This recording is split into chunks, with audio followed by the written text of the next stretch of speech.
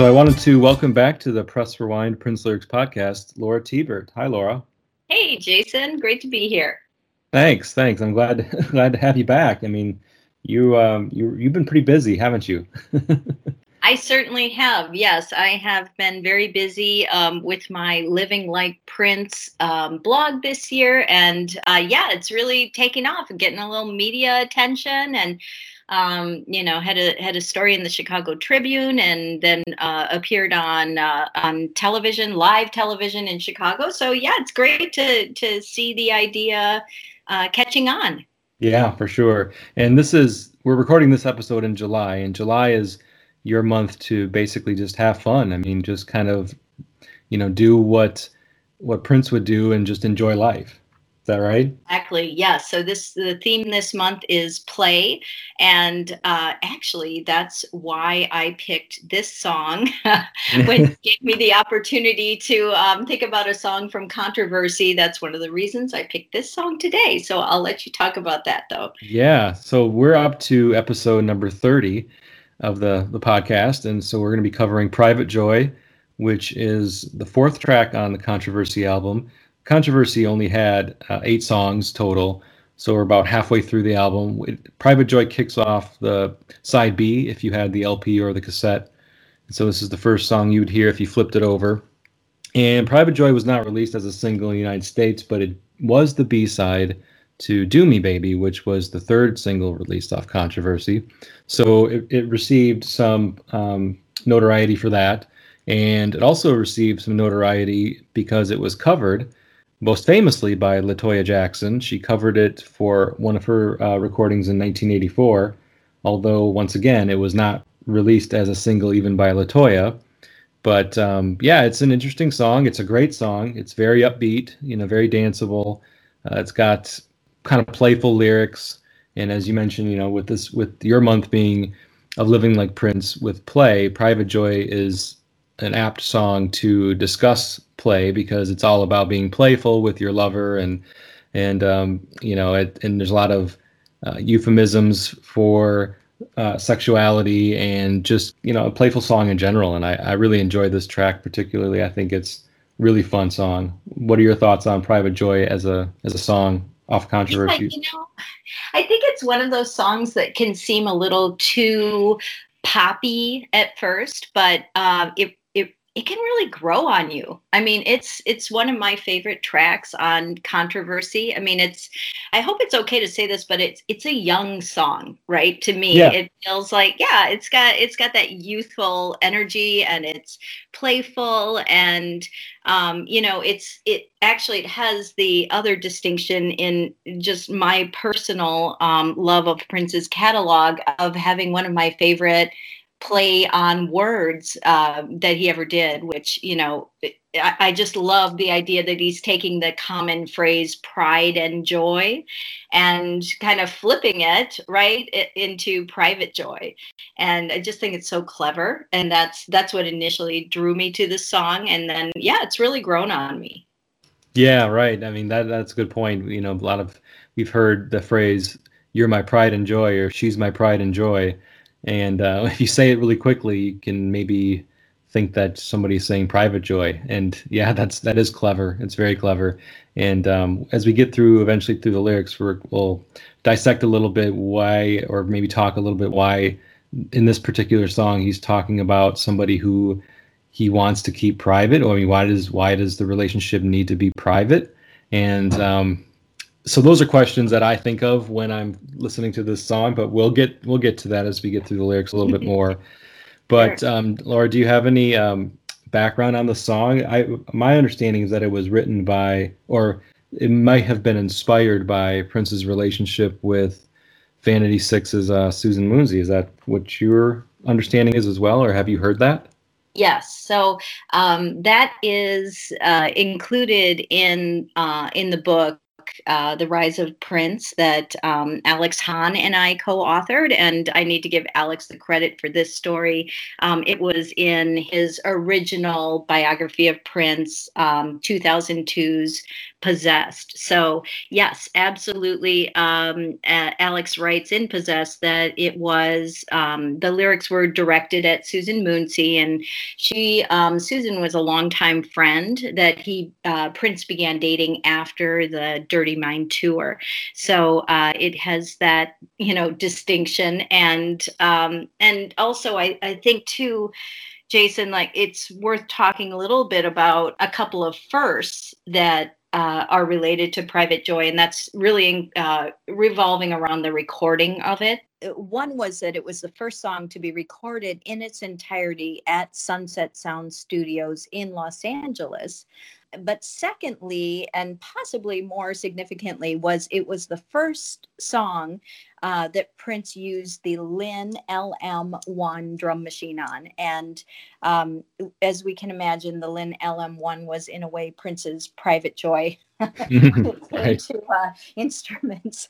But yeah, it was, I mean, the Linn LM1 was new at the time. It was really the first drum machine that incorporated sounds sampled from real drums. So instead of sounding sort of plastic or fake, the Linn sounded much more like a true instrument. And as we know, this really came to the Linn LM1 sound came to really represent Prince in a lot of people's minds. And, if you go to Paisley Park still today, you can see the Linn, his beloved Linn, behind glass in Studio A. Right. You can see it. Yeah, and that's interesting because with the Linn drum machine, Private Joy was the last track. It was the last track recorded for the Controversy album, and since it was the first to use the Linn drum machine, then it would make sense then for that discovery and the use of that in late 1981 or 1981 to then transfer over into the recording of 1999, which is where that drum machine probably has its most prominence and became kind of synonymous with the Minneapolis sound and Prince's sound at the time. So that totally makes sense that all the other tracks recorded for this album didn't have it, and then Private Joy, the last track recorded, did, which bled right into the 1999 album recordings in a year later. So thanks for that little tidbit of information. It's very interesting for sure. Yeah, I mean, Prince, there's a famous quote that is in Possessed and the Rise of Prince from Bobby Rivkin, who, of course, was a drummer. And I've seen this around a few times. And Bobby said, when I heard Private Joy the first time, that was the moment I knew things were going to change. And I think any drummer would maybe be quaking in their boots. Right. I'm being replaced by a drum machine. Yeah, I'm being replaced by a machine. But, it's apparently it's really hard to record drums. It's expensive. It's slow. It takes can be hard to get a good sound. And, the Linn gave Prince, this great sound. And, he really could record anywhere. I mean, he could record in his hotel room, which he'd been known to do. So it was freeing for Prince. Yeah, he could record day or night anywhere he wanted using this drum machine, and it was, like you said, portable and easy to use. One other thing I wanted to mention about Private Joy before we get into the lyrics is that, as we talked about, the covers, and there was also another cover that was from a singer named, I don't know how to pronounce it, Cheyenne or Shine, off of the Weird Science soundtrack. I'm not familiar with that version whatsoever. But then also the end of the song ends with like this gnarly blast of guitar, and Prince finishes the song that bleeds right into Ronnie Talk to Russia using, just playing this guitar over the drum beat. And that was sampled and used for the song Orgasm off of Come. But I find it a little funny so this song was inspired by Susan Moonsey from Vanity 6, but then Prince uses Vanity's vocals, I use vocals in quotation, for the song Orgasm. So it's just kind of funny to me, like he uses a sample from a song written about one band member and also uses samples from vocal samples from the other two-thirds of the Vanity 6 for that song as well. So only one missing is Brenda for that song. Lucky Brenda. Right. Yeah, no, Yeah. Orgasm is one of those songs that, when I get to it one of these days, I'm like, well, I don't really have a lot to talk about. Yeah. But No, that'll be an interesting one. for sure. That one solo. I think I probably will. Yeah. Yeah. It'll be a short episode. Okay. So if you don't mind, I think we'll just start getting into the lyrics if you're ready. Yeah, let's dive in.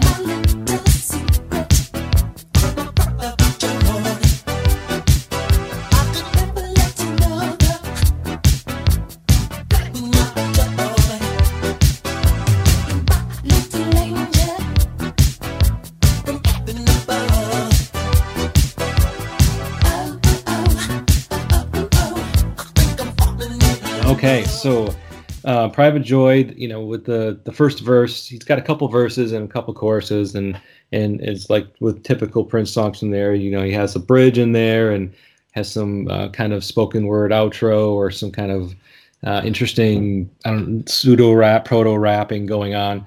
But in the first verse, he starts off the song, "My little secret, my private joy. I could never let another play with my toy. My little angel from heaven above." And he goes, oh, I think I'm falling in love. And that's verse 1. So in the first verse, he's making reference to his private joy, his secret. And as I mentioned earlier in this episode, he's talking about it being a secret, secrets and privates, and not yet necessarily using private in terms of, the body parts, but private meaning, something that he wants to keep to himself. And that's why in the next line he says, "I could never let another play with my toy." So he's referring to this woman of this song as a toy. So and that's interesting. So it's almost like I get imagery of like a kitten playing with like a ball of string or just batting around. And I know it's really weird imagery to be thinking of when you're thinking of a Prince song, but for some reason, toy, I think of children. I think of kittens. I don't necessarily think of adults in an adult relationship when I'm thinking of the word toy. So I don't know. For me, that's a little interesting terminology to be calling her a toy in the song.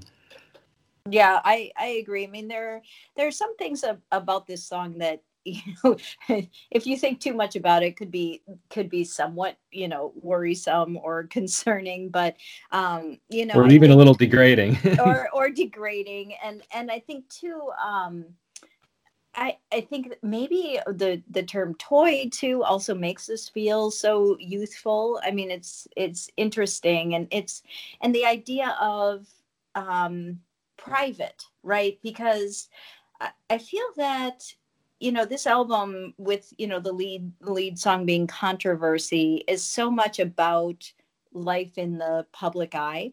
Mm-hmm. And, the fact that this song is about something that's private just for him.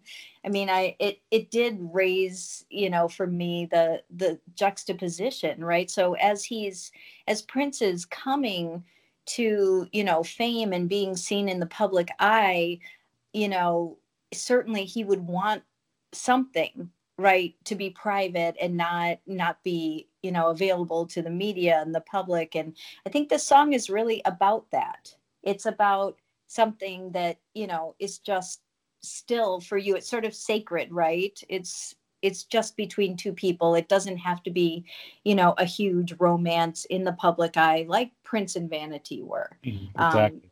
Yeah. So I like that about the song. I like that he seems so joyful too, to have something that's private. Yeah. And he never name checks anybody in the song. He never gives any clues as to who he's talking about, which obviously, if we agree that this is him trying to express joy of being with somebody without there being a lot of cameras flashing and paparazzi or people writing about it and trying to dissect it. Because I feel like this was that kind of song, as you mentioned, where it's like, I'm just really happy when I'm with this person, but I don't want anybody to spoil it for us. I don't want this to get spoiled by fame and by, having it being talk about too much, or for people to dissect it too much and look too deep into what it was. Because it was probably a very casual relationship. I don't know for this for a fact, but it doesn't feel like they were ever, in a place where they almost got married, like maybe like with Susanna or somebody else later in his life. But at the time, he seemed to be very happy in this relationship. Yeah, I think that Susan was.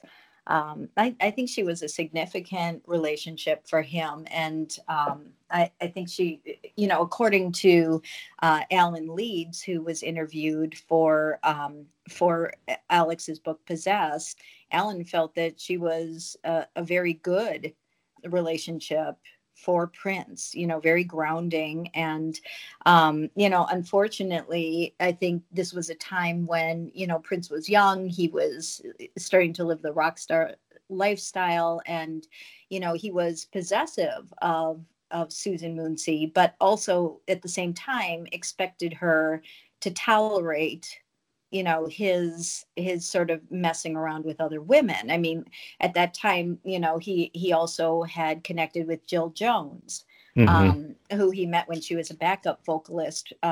She was backup vocalist for Tina Marie on the Rick James tour. So, I mean, there was, there are some kind of tough things about this song. I think if you think about what was going on in Prince's life at the time. So somewhat of a double standard, I think you could say.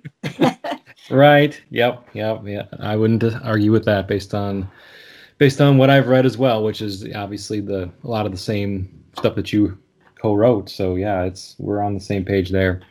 But this first verse feels like it could be sang by, like a teeny bopper type singer, like like a young teenager, like a Tevin Campbell or somebody else that Prince has worked with that was very youthful at the time. Like a very young singer could sing this first verse, and you're thinking, oh, this is going to be a really cute puppy love type song. But then there's some terminology used later in the song where it's like, oh wait, no, that doesn't work anymore. So, that's right. So first verse is very cute and innocent. Yes, that's right. We'll go with that for right now. Yes. For now.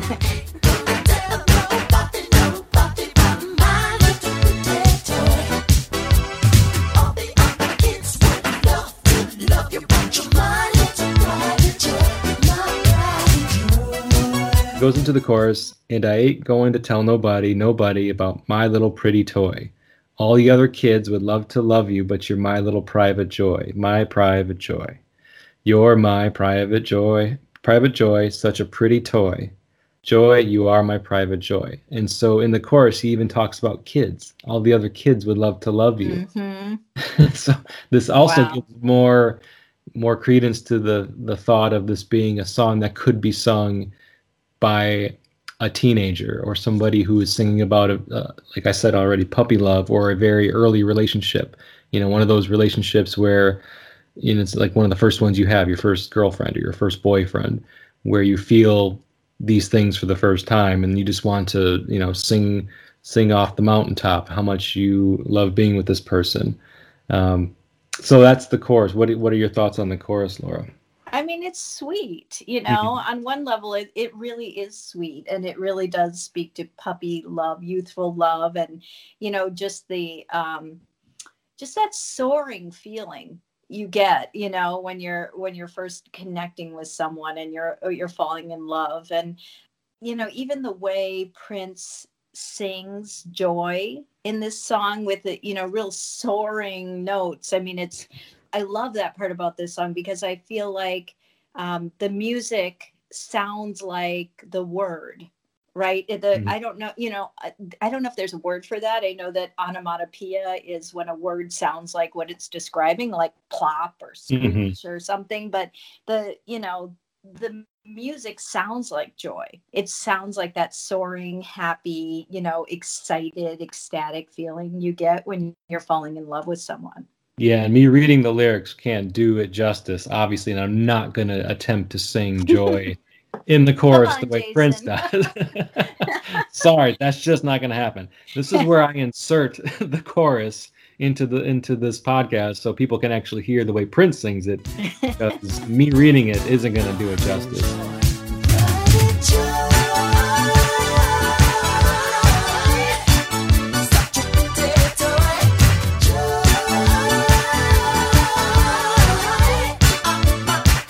But the chorus goes on. I mean, it as you mentioned, the way he sings it is very it's very soaring. He stretches it out. I mean, joy is a one syllable word, so you wouldn't think it could stretch it out that long, but he does. He very clear. He stretches it out for a long time to just kind of make it sound as joyous as possible, just singing the word joy. And what I still get from this, listening to this song at this point with the first verse and listening to the chorus, it just feels like a young person singing about their first relationship. And maybe the reason why that the person wants to keep it private. I mean, we kind of hypothesized why we think this song would have been something that Prince wanted, or his relationship with Susan would have wanted to keep it private from the press or from people interested in his personal life because he was a musician. But if you're not famous and you're just wanting to keep a relationship private, maybe you're just trying to avoid pressures from parents or from friends who don't understand or won't understand what's changed, or they don't get it, like with those early relationships. My friends don't get it, my parents don't get it, we love each other, and this is why I want to keep it private, because I don't want anybody to dismiss how we feel because we're young. I'm sure that's a relatable thing for a lot of young people to think of that, and like, well, I'm just not going to tell anybody because I don't want anybody to sour it for me. Yeah, and when when you're first dating someone, sometimes you do almost want to just exist in this bubble where it's just the two of you and the world isn't intruding on your relationship. And that happens later, I guess, inevitably, but sometimes in the beginning, you just want to exist in that sort of magical world together, and that's what this feels like for me. Yeah, for sure. The whole song does.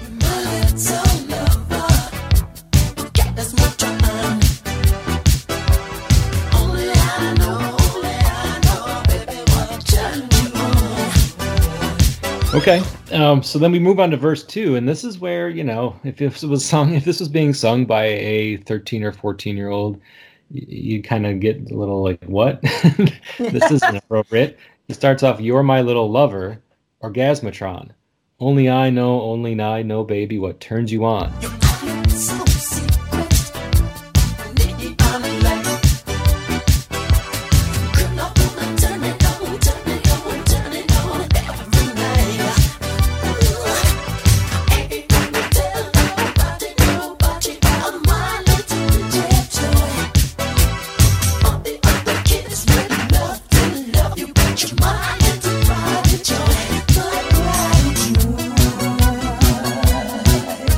My little secret neon light. Girl, I want to turn it on every night. Okay, so it's no longer very innocent, we just love each other, we're holding hands, maybe a peck on the cheek. Yeah. Okay, so verse 2 is about sex. So he's now explaining how aroused he is with her and how good the sex is, basically.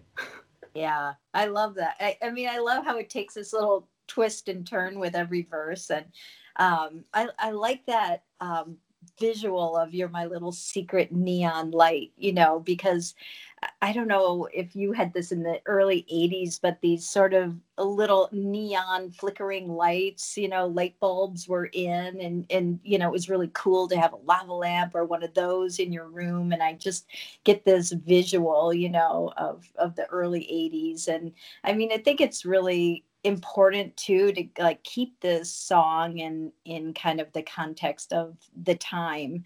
And it's just so, it's such a different feeling than what was popular, what was sort of mainstream popular then. And it does have kind of this little sort of anarchic, subversive feel to it, especially with this verse. It kind of takes this turn, and yeah. I mean, I actually looked up what was trending in the top 40 when Controversy came out. So when this song first would have been heard, and, it was like Lady by Kenny Rogers, and it couldn't really feel much different, but yeah. So I love this. I love this verse and the turn it takes. You now know this is very much an adult relationship.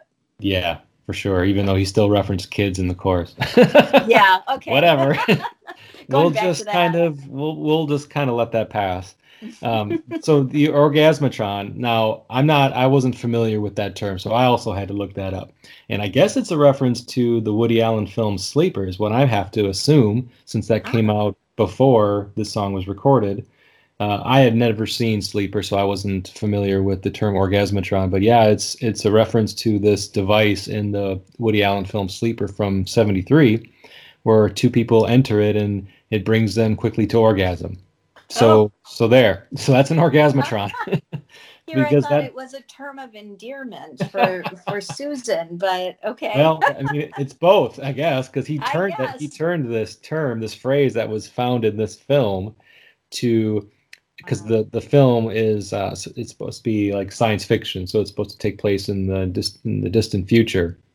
It doesn't take place in present tense in the 70s, so it takes place in the future, where I guess everybody's kind of cold and frigid, and these machines have to exist in order to get people to enjoy sex and enjoy orgasms, even though they're not doing it the natural way. They need these machines to bring them to orgasm, and that's what I guess Orgasmatron is. But obviously in the song he's referring to his lover as the Orgasmatron. So oh, you taught me something today. So it's this song the same way. That's great. It's still a term of endearment, so you're absolutely right. It's just based off of something science fiction related from a Woody Allen film, of all people. Oh my gosh. Okay. Right? We need to make a list of, all the movies Prince obviously watched and go through them as well. I just heard Susanna Melvoin was talking about how she and Prince watched Being There, the Peter Sellers movie, over and over again. So now I've got that on my list to watch, but clearly I have to add Sleeper as well. Yeah. Oh, that's good information, because you got to think of maybe the lyrics that he was writing when he was with Susanna in the mid 80s. I wonder if there's any Being There references that we can decipher later on. I'm on it, Jason. I'll be on it. So thanks, Laura. Always giving me something to think about. Appreciate that about you. That's right. Okay, so we've established now that even though there's references to kids in the chorus, this is an adult relationship, or at least it's a relationship that involves sexual intercourse. So then go back into the chorus, and the chorus is the same, so he doesn't really do anything different with the chorus again after the second verse. So I won't repeat that. He's still talking about his pretty toy and private joy, and the soaring way he sings joy at the end of each line, or joy and toy. But when he says joy, he sings it very soaringly, and that's obviously, I would say, on purpose and by design. And then he gets into this bridge.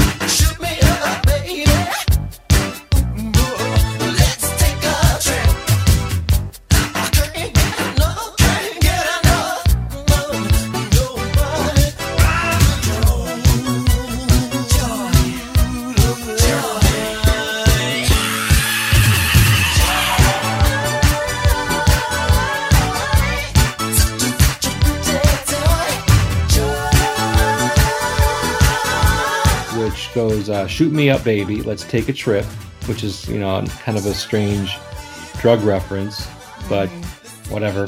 I can't get enough of your private joy.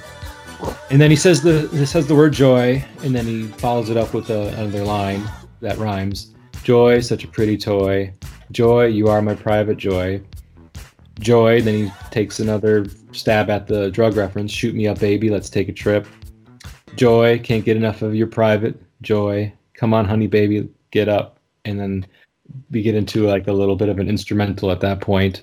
So here he's just kind of playing around with the words and playing around with the phrases, private joy and pretty toy, and taking a trip and things like that. So I think these lines are really just kind of meant to have some fun with the words and the phrases, and put some more lyrics out there before getting into the kind of like the instrumental bridge.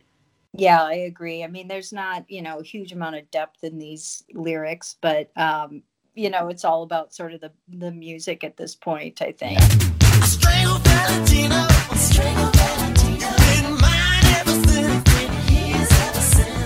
anybody has you belong to Prince.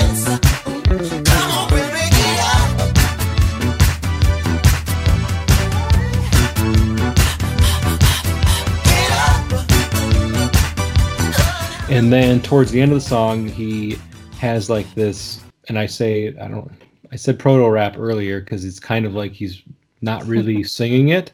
So he's just kind of speaking these lines or even partially screaming these lines. I strangled Valentino, and then somebody, well, not somebody, it's Prince, backing, singing kind of like as a background singer. So he says, I strangled Valentino, he strangled Valentino, been mine ever since, been his ever since, because it's supposed to be like somebody else saying it behind him, like, oh yeah, I'm just reiterating what he's saying, but I'm not talking about me, I'm talking about him. If anybody asks you, you belong to Prince. You belong to Prince. Come on, baby, get up. So I strangled Valentino. And I mean, obviously, he's talking about the famous silent film actor Rudolph Valentino here, who was obviously well known for his good looks. So he's basically taking out the competition Yep. through violence. Whatever it takes. Whatever it takes, man. You got to strangle Valentino and get him out of the picture. And I just think it's wonder, Jason, I was picturing in my mind that, how, I don't know, when I was young, like my girlfriends and I would have nicknames for everybody, including the guys we dated. And in my mind, I'm thinking, okay, Susan had some ex that Prince decided to just call Valentino, in a disparaging way. So, essentially he eliminated Valentino. Yeah, that's a good observation, because obviously at this time Rudolph Valentino had been dead for decades. Mm-hmm. So there's no way that he was legitimately competition for his private joy or for Susan in this song. So yeah, it makes sense that he did it to reference somebody that people know who was well known for his looks, but also kind of like, hey, get Valentino out of here, and just use it as a nickname for boyfriend X or competition guy number one. Yep, that's how I imagine it anyway. That's my studied interpretation of this important lyric. Right. And I just wanted to bring up that for whatever reason he has like this weird connection to Valentino, because he mentions Valentino when in the lyrics to Manic Monday. How does it go? It's I was kissing Valentino by a crystal blue Italian stream or something like that. Yeah, that's right. I love that. Yeah, so he mentions Valentino again a few years later when he's writing the lyrics to Manic Monday. So I just wanted to bring that up just because it's kind of a neat connection. Well, there. And then of course Salma Hayek's daughter Valentina does come up much later in the career too. So then we have the female form of Valentino in Prince's catalog. So we've really covered it all. And when I was listening to the LaToya Jackson version, I needed to find out how she changed these lyrics, because this wouldn't really work. Because then he also refers to himself in the first person, you belong to Prince. So he does that here. He's talking about himself and he refers to himself in that way. And so I want to know what LaToya did, and she changes. So throughout the song, she changes the pronouns to make it fit for a female singer, for a straight female singer, and what she does there is that she changes Valentino to Cleopatra, and then instead of belonging to Prince, she had to change the line before because it needed a rhyme, but she says something about you belong to Toy, as short for LaToya. Got it. So okay. she's able to use the word toy completely differently in the song, because she just, whenever the word toy comes up in the song, she flips it around to make it refer to herself as like her nickname for herself. Yeah. Hey, nicely done. Well played, LaToya. Yeah, she definitely did what she needed to do to make the song hers in her own way, but still keep the basis of the song intact. So yeah, it was good. It was clever. I wonder what Prince thought. He probably wasn't amused knowing Prince and covers. I think I don't know if I read it for sure, but I thought I read they had asked. I don't know if they asked Prince or if they just asked Warner Brothers. We want a Prince song, and but they didn't want it to do a cover of anything that had already been successful or popularized previously, and so this song just made sense because she liked how modern it sounded. Because it's the Lynn Yeah. drum machine, and by when she was recording this in '83 or '84 or whenever, the Lynn drum machine was still a very modern sound. So it makes sense that she would her record company or her father would have picked Yeah. this song for her because it did have a modern sound even a few years later. Yeah. It's a good song, I mean, it really is. It's really catchy. So I can see, and especially if she can, use the lyrics to her advantage and make them make sense for her. I like the Cleopatra being the counterpart of Valentino. That's nice. Mm-hmm. Yeah, Well somebody done. from the past, Yep. but still well known for their beauty. Okay, so yeah, the outro's cool. It's fun to sing along to for sure with each one of those lines. What do you And think I mean, about the "You Belong to Prince" line? yeah, so the "You Belong to Prince" line, I don't know why he chose to refer to himself in that way, and where it's like, he's not playing a character anymore. Like if he calls himself Prince, he can't play it off as just I'm writing a song about, an experience or about somebody else. I mean, he puts his own name in there, and it doesn't say you belong to me, you belong to Prince. And I don't quite know why he chose to do that. Um, it's Is an it the interesting first choice. time he refers to himself I by name believe in his so. music? Yes, I believe that is true. I believe that to be true. I can't think of any other instances, and up to this point, we've only have three, full length recordings to refer back to, and yeah, it's the first time. Yeah, so there we go, a third first for Private Joy. Yeah. So it's yeah, it is somewhat of a, I mean, I don't want to call it a landmark song. I don't know if it's that significant, but it does have a few firsts. I mean, it's and I think with this line, I've seen this line quoted so many times in the fandom, if anybody asks, I belong to Prince, that kind of thing. So I would say this is probably the most famous line from it, at least from what I've seen. And it does somewhat, I mean, I can't talk about that without also bringing up the elephant in the room, which is, Prince's controlling nature. I mean, it comes out loud and clear here. And it wasn't only relationships, it was, with the record companies. He wanted to protect his rights. He was very protective of his intellectual property, right? And it at times even going to the extreme. And this is sort of a dark side of Prince. While there is a charm to it, I won't deny that there is definitely a charm to that. You can't ignore that this was an aspect of his personality, for good and bad. Hmm. Yeah, and it does give you that kind of like feeling where you're thinking the lyrics, and it has a lot of joy to it, and there's a lot of fun aspects to it, and you're thinking of it in a very innocent way, talking about a relationship and talking about, the sex is good and whatnot. But then you get to this, like you said, possessive side, and yeah, it has some dark aspects to it if you're really thinking about it in depth. Just one of those songs where you can kind of dismiss it and just think, well, that it was of the time, or these types of things were just, this is how songs were written, or this is the kind of thing that was done in the '80s. But at the same time, it doesn't really change anything. It doesn't change, maybe how the person feels to be in a relationship with a very controlling person. It doesn't make it better. It doesn't make it easier for them just because it was more commonplace to be open about it. Mm-hmm.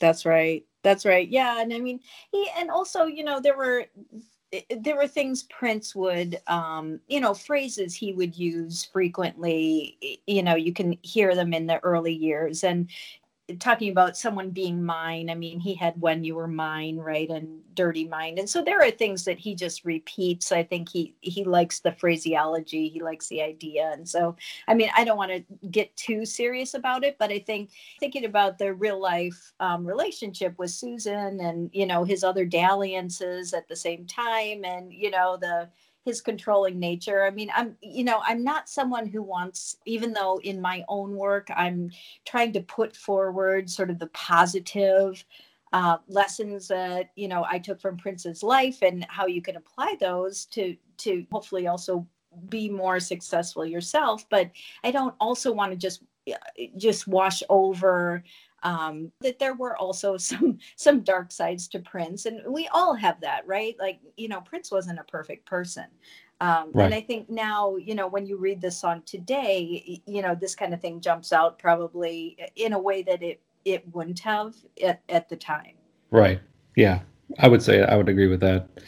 There's been changes in how we think of male-female relationships and the power dynamics at the time. I mean, because he had the power. He was the artist. He was the musician. He was the man who, could fire you in a heartbeat if he wanted to out of the band. She could have fired her from Vanity 6. He had all the power. So, That's it was right.